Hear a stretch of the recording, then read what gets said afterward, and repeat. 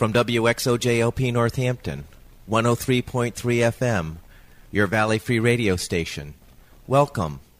I'm Warren Odess Gillette, and this is A Baha'i Perspective.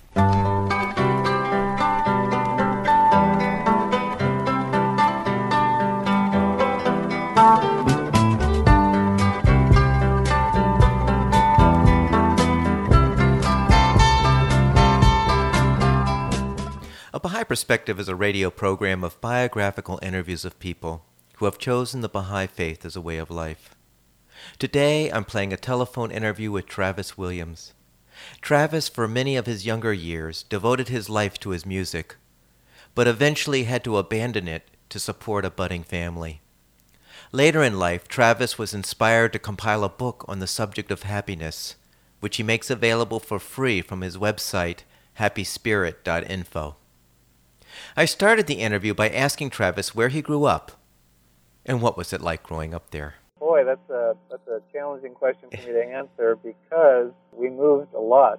I spent most of my life in California.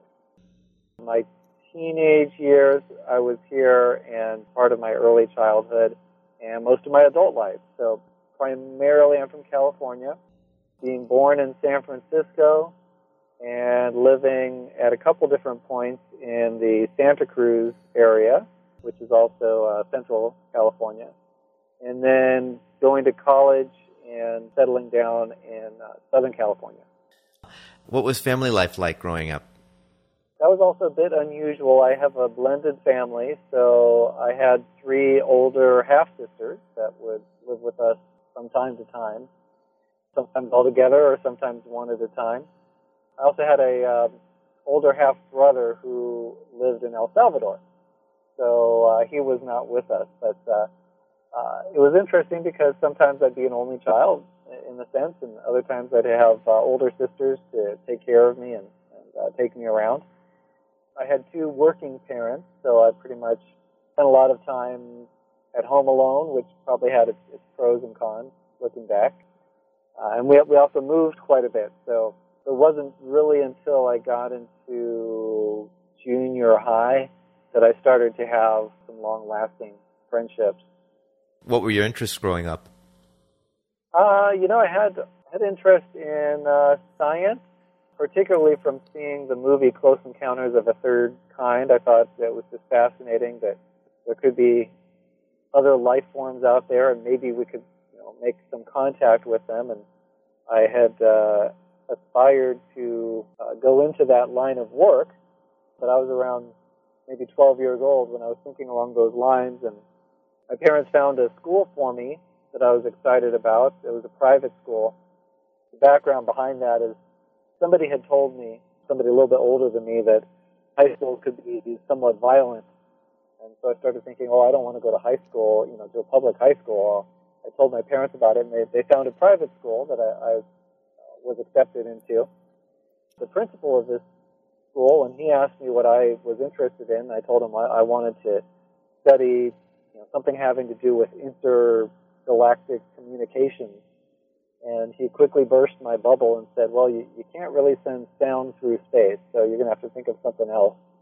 And I didn't know enough to convince him that there actually was some science there I could study. And so he, having burst my bubble, I had an interest for a period in psychology, but then ended up studying music. So when I was able to actually start at a community college, which I was able to do at a fairly young age, my main focus was music and English. I was at that point a budding songwriter at a very young age. At what age, Travis, did you start writing songs? Well, I actually took my first college class when I was 12. It was a psychology class, and decided that was a little bit too much for me. At the time I was 13, I was able to start taking a full course in college, the local community college. So I was taking a full load that consisted primarily of music and English courses. At what age? 13. Why had you started community college so early? Well, this private school that I went to was sort of an advanced school. Because I had done well in school up to that point, I was able to skip a grade and take some advanced classes. I was studying Latin and algebra and things like that. It was at an accelerated pace.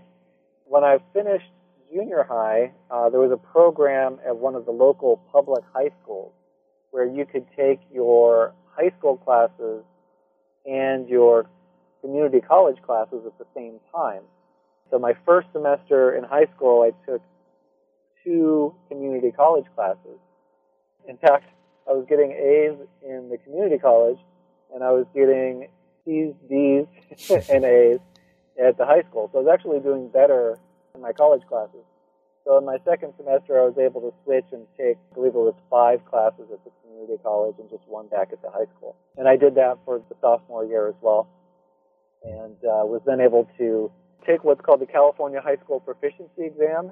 So that allowed me to actually have a high school proficiency at the age of 14 and started applying for colleges and started at the California Institute for the Arts at the age of 15 and studied music composition for 4 years and graduated when I was 18. Even though science was sort of your interest, was music always in the picture as well? Before you went to the private school, was music always there? It started around that time, also sparked by a movie called The Kids Are All Right, featuring The Who, that I went to see with some friends, and that introduced me to the power that music had. I didn't initially think I wanted to make a career of music. I guess looking back, it was a difficult period those couple of years before I started California Institute of the Arts. So going through that, I think I was just dealing with a lot of emotional questions, and that attracted me towards a creative outlet.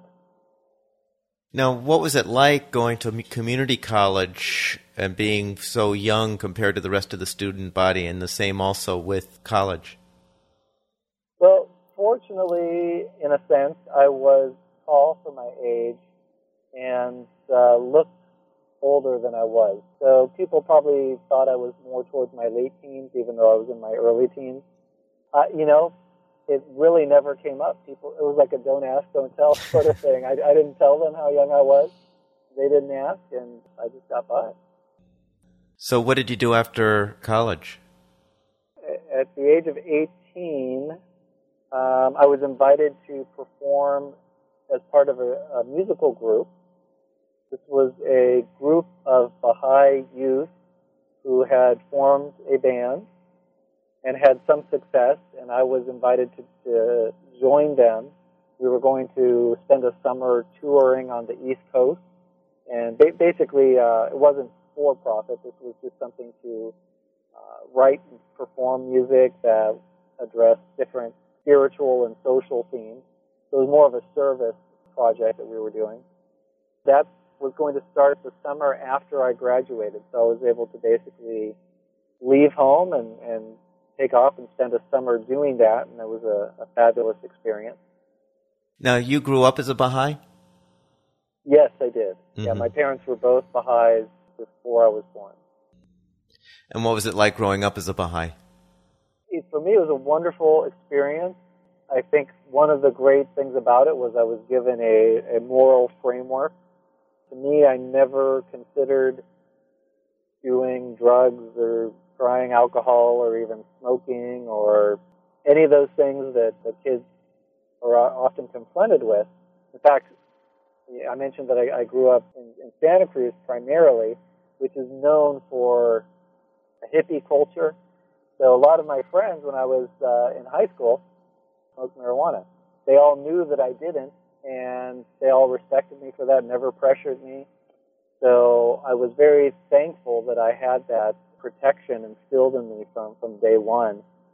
I would say also growing up as a Baha'i, it gave me an appreciation for different cultures because my family would always be having people over from various backgrounds, various economic classes, people that spoke different languages, and so I was exposed to really sort of a little microcosm of the world in our own living room as we would have various people over. And it was wonderful to see how people can get along and how much we have in common, more so than our differences. So I'm very thankful for that aspect of growing up in a Baha'i household. What did you do after you did that little tour with that musical group? Well, there was an older Baha'i. He was probably in his late 50s, early 60s at the time, who was also a musician and also part of this overall project, even though he wasn't part of our particular music group. So we spent a good deal of time getting to know him. His name's Wilford Johnson. And he was from a little town called Black Mountain, North Carolina. Wilford was a wonderful performer, wonderful just human being, and getting to know him, in a sense, he was a role model for me, somebody I wanted to be able to do with my music and with my life what he was doing, because he was basically retired at that point and just gave his time going around performing songs he'd written about spiritual topics, social topics. And I thought, what a wonderful thing he does. He had a property, he and his wife, who's also a wonderful human being, Lolly. They had some property up there where they lived in North Carolina, and one of my friends that was closer to my age was actually staying at their property and invited me to be his roommate. And I thought, okay, well, this is great. Here's an opportunity to come out, live with Wilford and Lolly, and my friend, Chris Milam was his name, and really devote my time to my craft, to music. It was a big bonus that Wilford happened to have a recording studio on his property. Plus, I'd made a lot of new friends on the East Coast, so I let my mom know, sorry, Mom, when I come back home at the end of the summer, I'm going to be packing up my stuff and moving out to North Carolina, which was a long way from the Los Angeles area where we were living at the time. So that's what I did. I packed up my Ford Pinto, drove out there, and spent 3 years in Black Mountain, which is outside of Asheville, North Carolina. Had a lot of wonderful experiences there, especially with the Baha'i community out in that area, which is another very vibrant, creative group of very talented people. And during those 3 years, what did you do with your music? My plan was that I was going to go ahead and compose and record this album of music, and I was going to be sort of a one-man band and do it all myself, so I'd have complete control of the creative experience. And then I'd have that recording, I'd be able to take that and launch my career.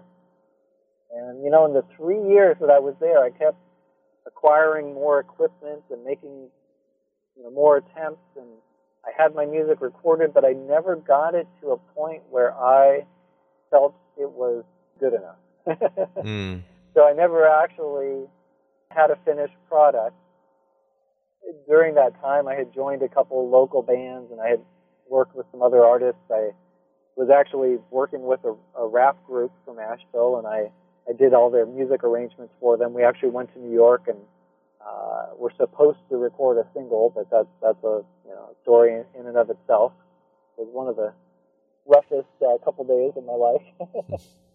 Just never, for whatever reason, just never felt I had a finished product, and never felt that I had found where I needed to be. As much as I loved Western North Carolina, because I'd gone there without really a career plan, and the economy there is not conducive to really supporting oneself easily, I found myself just struggling for a couple of years, spending a lot more time just trying to make ends meet than making music, and ended up deciding, you know what, I'm going to go be close to my family again, where I have a support structure, and try to get my feet on the ground.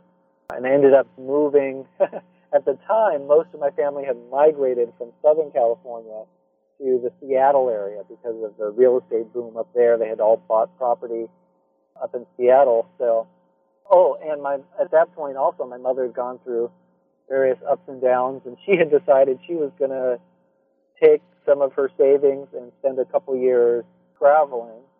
I think she was going to go to Tanzania and Kenya, if I'm remembering correctly, and maybe one other place.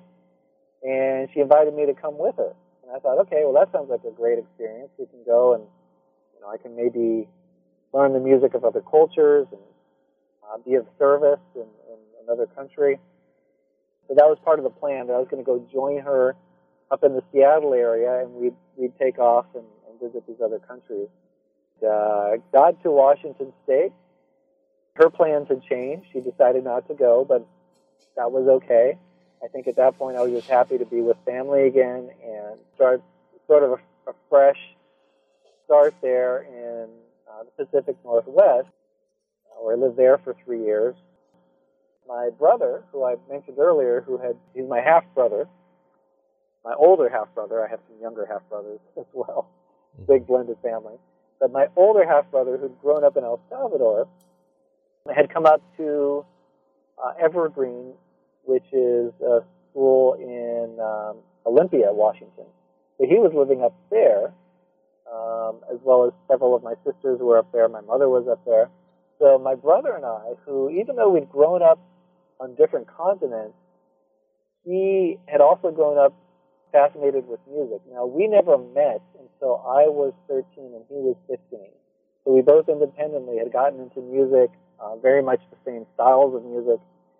Over the years, even though our teenage years were also spent separately, we had corresponded with one another, but we'd never spent much time together, but we both kind of developed these musical abilities.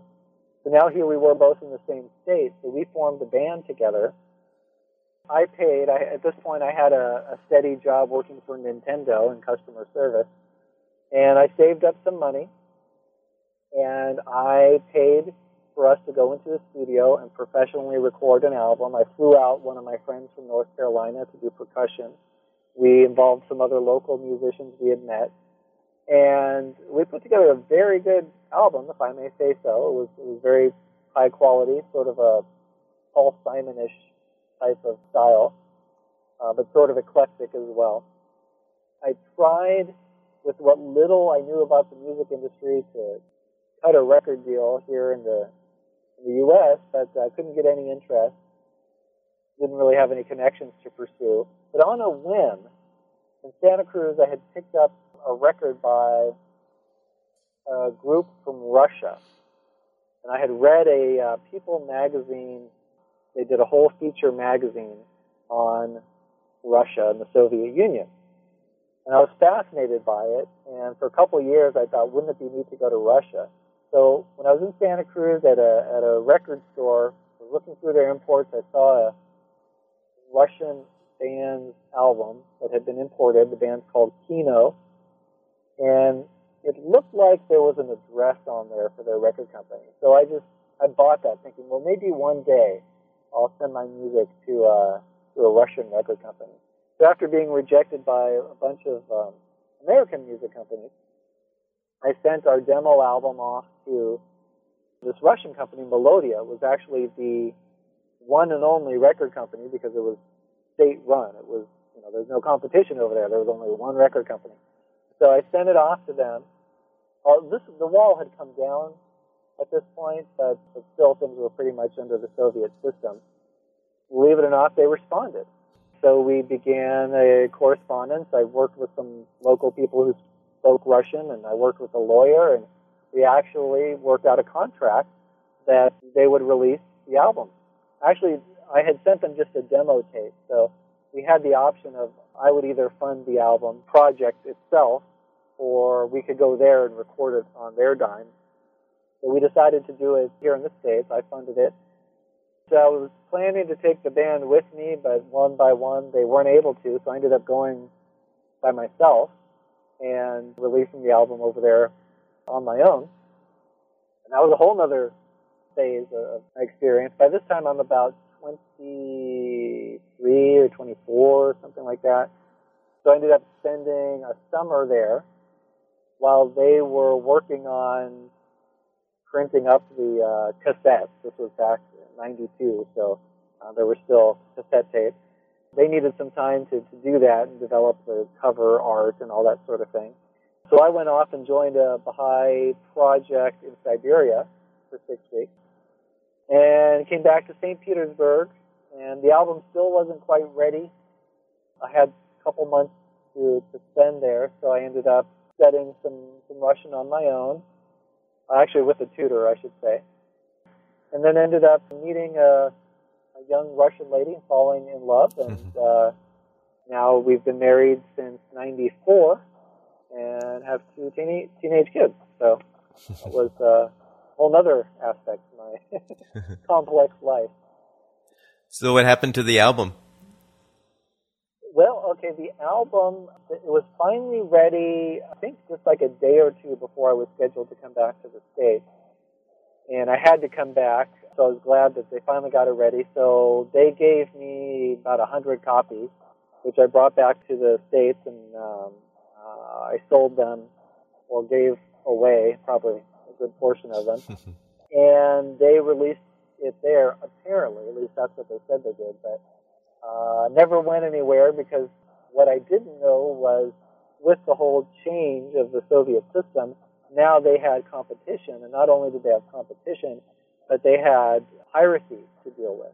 So basically, they went from being the state-run record company to having these other companies that are mass-producing music from the West illegally and very cheaply. So you'd walk around in the big cities, or actually anywhere in Russia, and you'd be able to buy the latest Sting album, the latest Sade album, the latest Madonna album, and it would cost you maybe $1.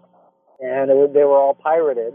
And so here, this company was having to deal with that, and they didn't really have a good plan. They didn't really know much about making a profit or competing in the open marketplace, especially when there's piracy involved.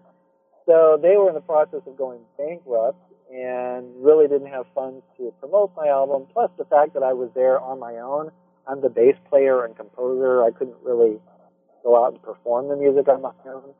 So really there was little we could do to really promote the album. So it was financially a loss for me, because I lost the money that I put into the project, but it was still a great experience to be able to say I did it. I took all my years of musical training and created something that I felt very good about. And the bonus was I met my wife while I was there. So Yeah. yes, everything happens for a reason. So now here's a new chapter. I've met this wonderful woman. Full name is Yekaterina, but I call her Katya. So we met, we fell in love, and I had only a couple weeks to get to know her, because I was scheduled to come back to the States, and I wasn't able to reschedule. So I invited her, why don't you come to the United States? And I needed to go back and make a little money, too, so that I could have something to live on. I was living off the savings from having worked at Nintendo, but that was running out. So I invited her, why don't you come to the States? I need to do some work for a while, and you can get to know my family, and we can get to know each other. Interestingly, I was able to go to the embassy the consulate in St. Petersburg, Russia, and ask them, okay, so what's the process here? And I said, well, are you going to marry this girl? And I said, I don't know, maybe. And they said, okay, well, then you can qualify for a fiancé visa for her. So I came back to the States. We were actually having the Bahá'í World Congress in New York, and I was scheduled to come back and attend that and also perform there together with my brother and the female singer from our band, Aaliyah Conway, was her name at the time. So I came back to New York, participated in that, which was just an amazing, wonderful event. So about a month later, Katya was able to come, and that was a great experience for her. She's never been to the West. I don't think she'd ever been out of Russia or the Ukraine. She immediately fell in love with America. And a couple months later, we got to know each other a little better. And interestingly, I spoke a bit of Russian, because I'd spent the time there in Russia. When Katya and I met, she didn't speak any English. She knew maybe 10 words tops. So initially we spoke mainly in Russian, but quickly she got better in English to the point where she surpassed me. So she spoke better in English than I did in Russian before too long. But after a couple months, we decided to get married in April of 93, we got married and we decided to move back to Russia and the Ukraine. Her parents lived in the Ukraine. So we decided to go live in the town where her parents lived because she was very close to them, and that way I could get to know them better, and I could continue my career path. At that time, I still was hopeful of starting my own music company and having success in the music industry. And so we did that. We moved to the Ukraine. We lived there for 9 months with her parents. It was interesting because that wasn't the plan. That's not what I had bargained for. You know, I planned we would rent an apartment, but my wife was like, no, we have to live with them. I want to be right there. And so it was us, her parents, and then her grandmother all in a 2-bedroom apartment. And they gave us one of the bedrooms, which was very thoughtful of them. They lived in the living room, and the grandmother was in the other bedroom. So we lived with them for about 9 months. While we were living there, I was trying to promote my album and my music, and I ended up appearing on the Ukrainian national news program and on a regional radio show. There was also a performance of my music at the local music college. There was a string quartet together who performed a piece I had composed and arranged for them. We got to a point where we realized, I wasn't going to be able to really make much of an income there in the Ukraine because the economy was really challenged. So either we needed to move to a major city and I would work for some Western firm, or we'd move back to the States. And we were starting to think about having a family at this point. So we thought, well, you know what? There's really a lot of crime here in Russia and the Ukraine. There's a lot of pollution, unfortunately. So we decided, let's move back to the States. As much as we loved living there in the Ukraine, and start our life there for a while. So we did. We moved back to the States. And within a year of us having moved back, Katya's mother had passed away. She had had cancer. So the hardest part about that was we were so far away. Basically, our daughter had been born during that time. In fact, she was about a month old when Katya's mother had passed away. As soon as we were able to, we brought Katya's father out, and he came and visited us and stayed with us. After that, we were able to bring her sister. My wife has one sister. So we brought her out at one point with her 2 children, who were just a little older than ours. By the time she came out, we had 2 children, a son and a daughter. So over the next several years, we'd try every summer to bring out either her father or her sister and her sister's kids. And we did that several times. Fortunately, it wasn't that expensive at the time. And it was easier for us to do that than for me to take time off work and us to travel there to Russia. We continued that trend until it got to a point where changes in the economy and our own expenses going on, we just couldn't afford to bring them over anymore. And we couldn't afford to go visit them either. So really, we haven't been back to Russia since 94. What were you doing at that time when you were back in the States? Well, here we are in Southern California. We ended up here because when we came back to the States, all of my family that had been in Seattle had left. My mom moved down to Arizona. So we had Southern California or Arizona. And I felt Arizona made better sense economically because I knew that it was booming at the time. This was 94. The cost of living was lower than Southern California. So we settled on Arizona. So we came back in the spring. Summer came around. Here I am. I'm working for $8 an hour. Again, not very good career planning, but basically I picked up a temp job. As things started to get hotter, weather-wise, and it can get very hot in Phoenix, as I'm sure everybody knows, my wife, she had a part-time job as well, but most of the time she was cooped up in a tiny one-bedroom apartment where she didn't really know anybody. She was pregnant at the time. She was miserable. One of my sisters, who was living here in Southern California, sent me an ad for a job with a cellular phone company that was doing very well. found a job with them, so we moved out to Southern California. So here we are on one income. This is the fall of 94, maybe August of 94, making $10 an hour. Reality sets in that, wow, this is expensive to live out here in Southern California. So I worked really hard. I was promoted within a year, started to look at other options, and the company I worked for had a tuition reimbursement program. So I started a graduate program in business, thinking this time I'm gonna pick a degree choice that has better career opportunities. Over the next couple of years, I got my MBA and ended up working for a .com company. It was an e-commerce provider that I worked for a few years until the .com bust.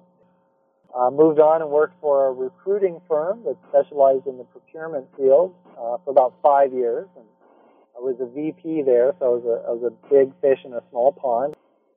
At the same time, I also started teaching business courses online. Over the next 5 or 6 years, pursued more and more teaching opportunities to the part where I had so many part-time teaching gigs that I was making more money doing that than I was at my full-time work as a vice president. So I ended up quitting my day job and staying home, working from home and teaching online full-time. And that was a wonderful experience. It gave me a lot of time with my family and my kids. Gave me a lot of time to write. I actually wrote a book during that period, not for the purpose of selling it, just because I was inspired to take some of my research that I had done on happiness and compile quotes from all these different sources and put them together into a book, which I still have posted on a website that people can download for free, and people enjoy reading it because it addresses really spirituality and happiness from the minds of many of the great thinkers of the world, the great scientists, philosophers, and religious figures. Travis, what is the name of your book? It's called Are You Happy? That's a phrase that Abdu'l-Baha, the eldest son of the founder of the Bahá'í Faith, he would ask people that question often, are you happy? So I made that the topic of the book. It really asks that question. And really, I mean, you could answer a yes or no, I'm happy at this particular moment, or I'm not happy, but it's really a continuum. Our goal in life, I think, is to make others happy and to make ourselves happy, not necessarily in the material sense, but more in the spiritual sense, to where we feel good about our beliefs, about our actions, about our relationships. And that's really what happiness is about, in my understanding, from what I've been able to come up with. What's the website that your book can be found on? happyspirit.info, happyspirit.info. But anybody who wants to is welcome to go to that website and click on the Start Here link. And then as soon as you click on that link, you'll be taken to a page where you can download the book. It's a PDF file.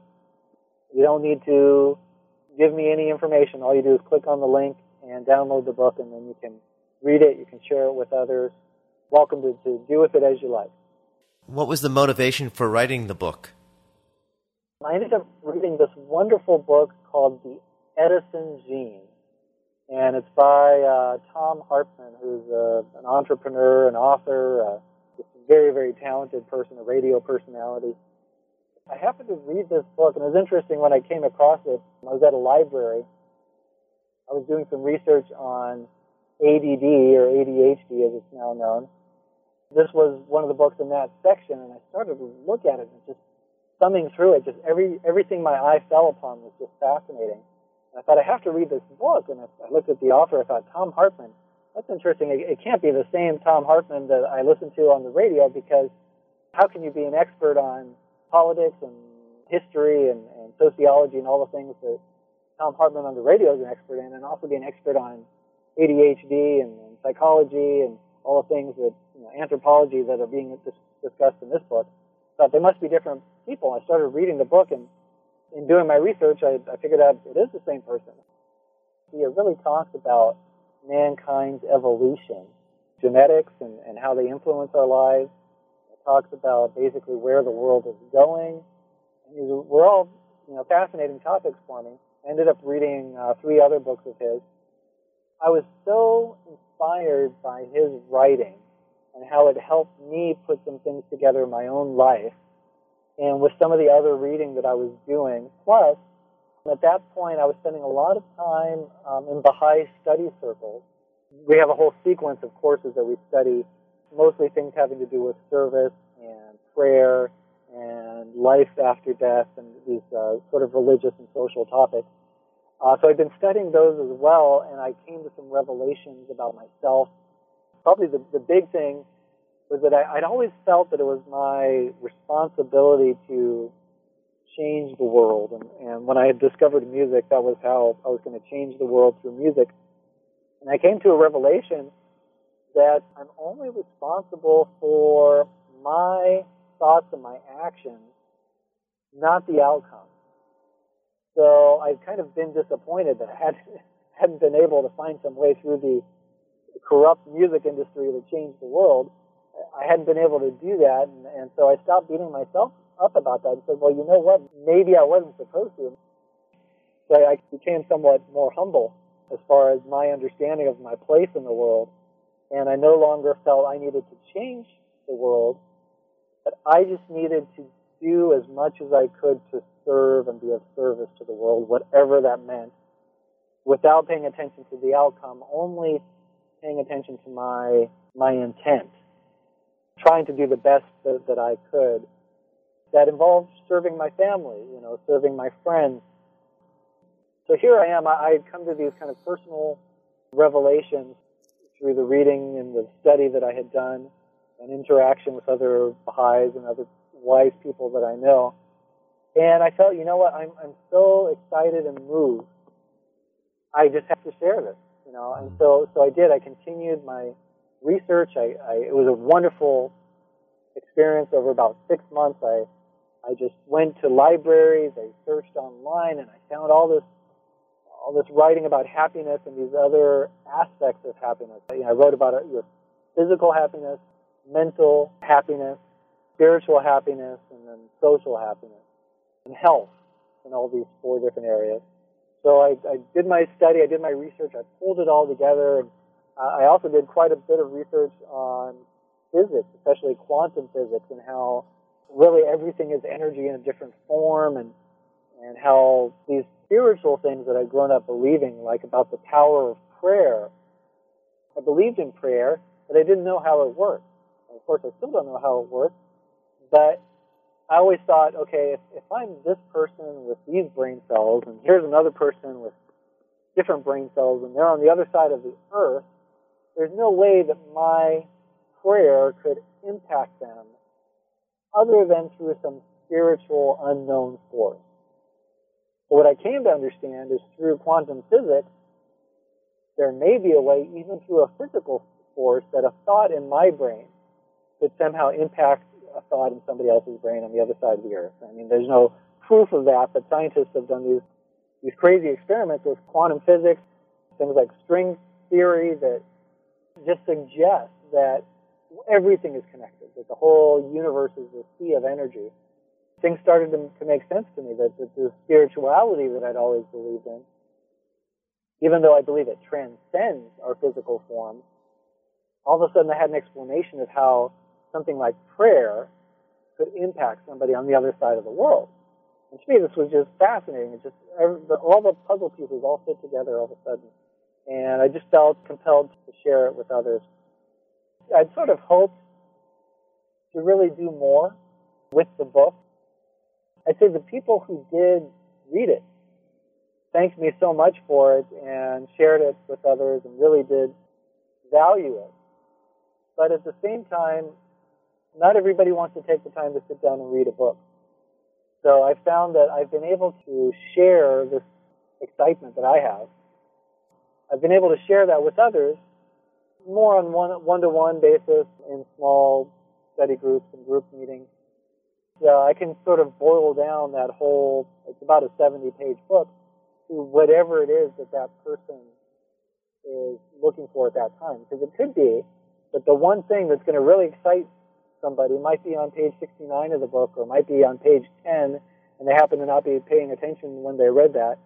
So I've made the book available to my students. I let them know, and I introduce myself to my students that I've written this book. They're welcome to download it.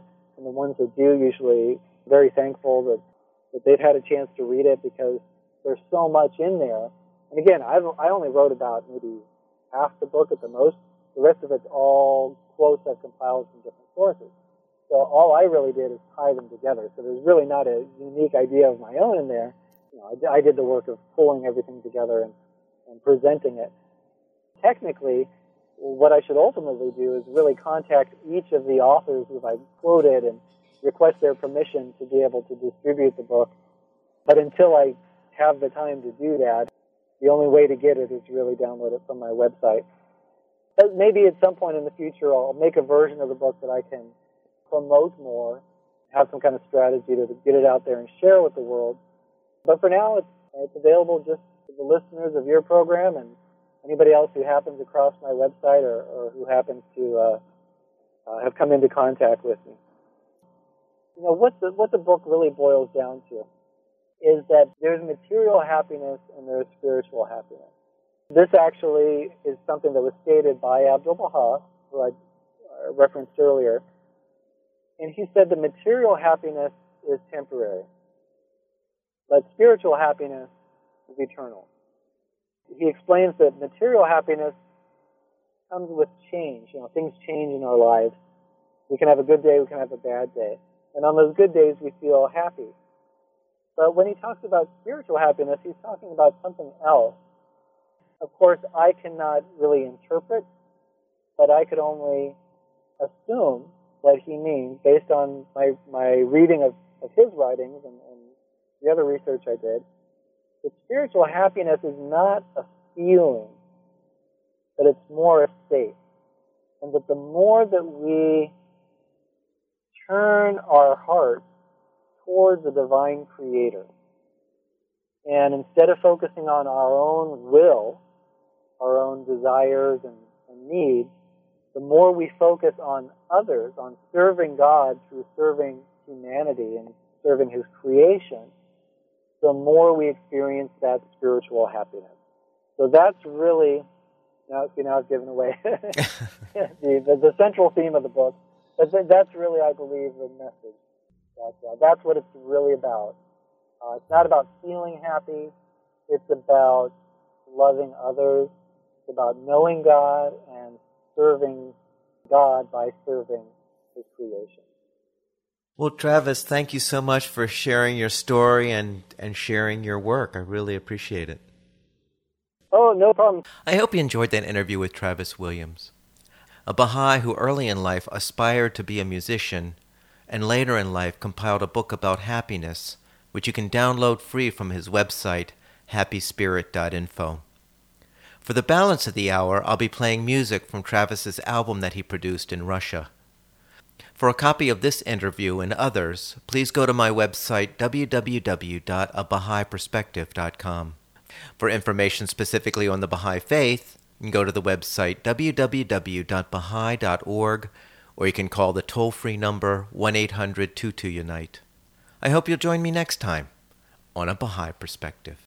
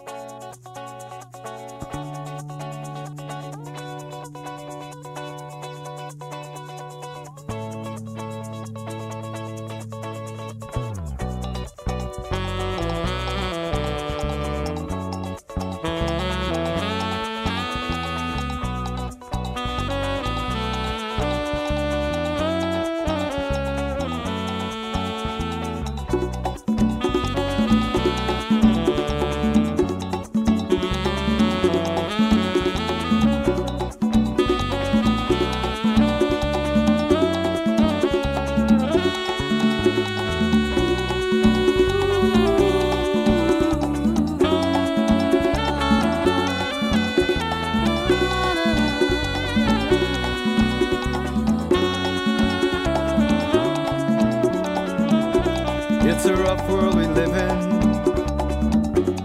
Pressure knows no way. He was only in the 7th grade when he slipped away. And none of us saw it coming. It seemed so unfair. I can't help but blame myself for not being there. Please, oh please, stay away from the madness. The flight is high, the fall is fatal. The fall is fatal. Please, oh please, say you'll never give in. The nights are cold, the streets are lonely when you reach the end.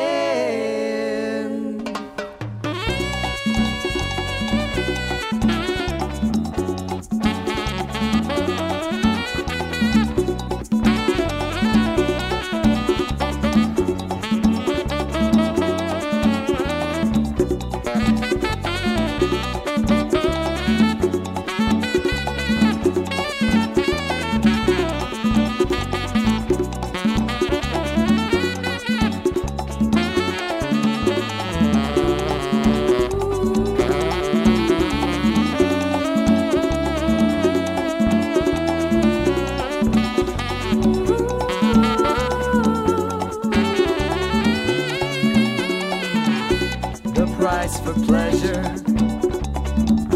can be much too high. Where will you fall after you kiss the sky? Is it worth your life? The deadliest poisons we feed to ourselves and reach out for more as we tumble, calling for help. Oh please, stay away from the madness. The flight is high, the fall is fatal. The fall is fatal. Please, oh please, say you'll never give in. The nights are cold, the streets are lonely when you reach the end.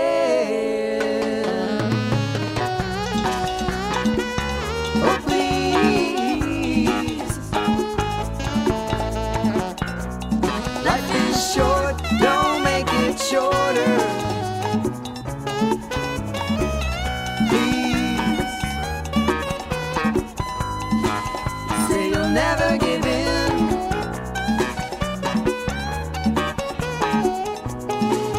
Don't let it end.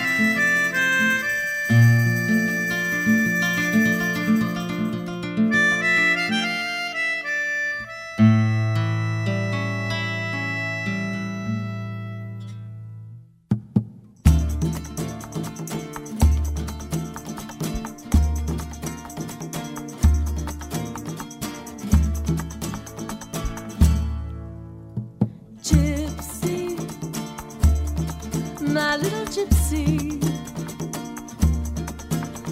Please say that you'll never release me from your spell, from your spell. 'Cause losing you would mean losing myself.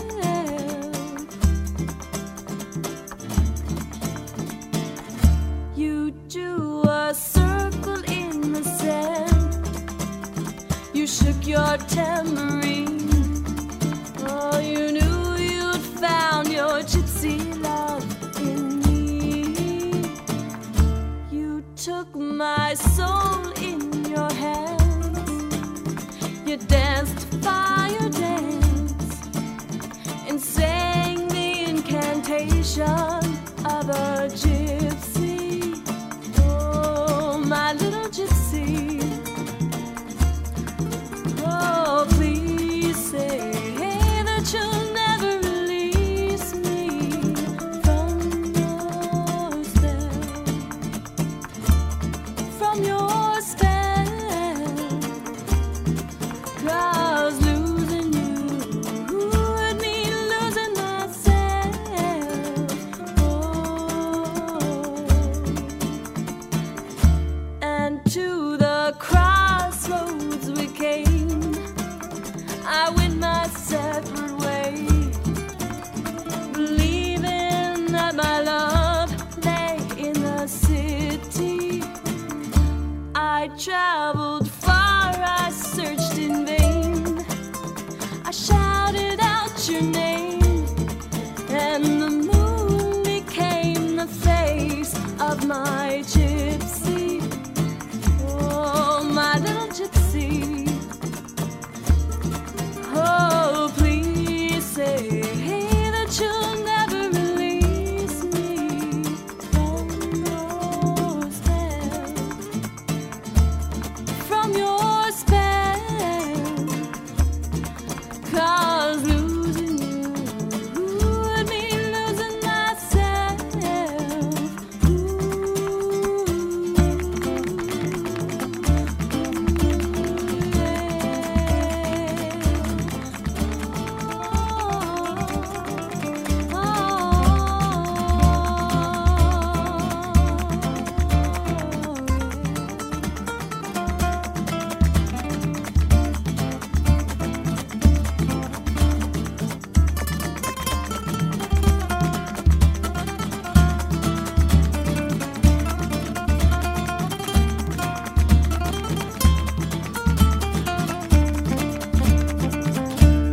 I rode all day, I rode all night. I saw a firelight, and I heard a caravan of gypsies singing. My heart beat fast, you caught my glance. You took me by the hands, led me in the dance of the gypsies. Oh, my little gypsy. Oh, please say that you'll never release me from your spell, from your spell. 'Cause losing you would mean losing myself.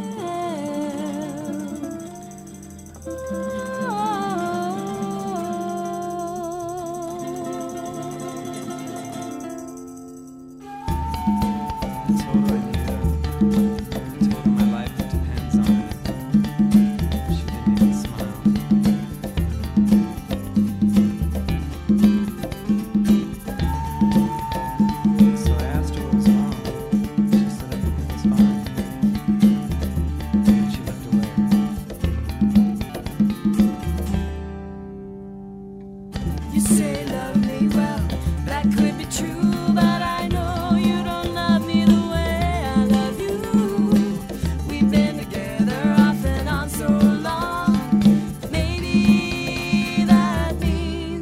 something's wrong. You say you know me. You say you can read my eyes, but you'll never understand me if you never try. Doesn't love mean our hearts entwined? Doesn't love mean two rivers merging? Doesn't love mean you've made your mind? Doesn't love mean that I should feel something? You say love me, well, that could be true, but I know you don't love me the way I love you. We've been together off and on so long. Maybe that means something's wrong. You say I've hurt you. Did you know you hurt me too? So we keep on playing around. So you keep on playing like there's nothing to lose. Doesn't love mean you hate to fight? Doesn't love mean you unveil your feelings? Doesn't love mean you give your life? Doesn't love mean you get back something? You say love me, well, that could be true, but I know you don't love me the way I love you. We've been together off and on so long. Maybe that means something's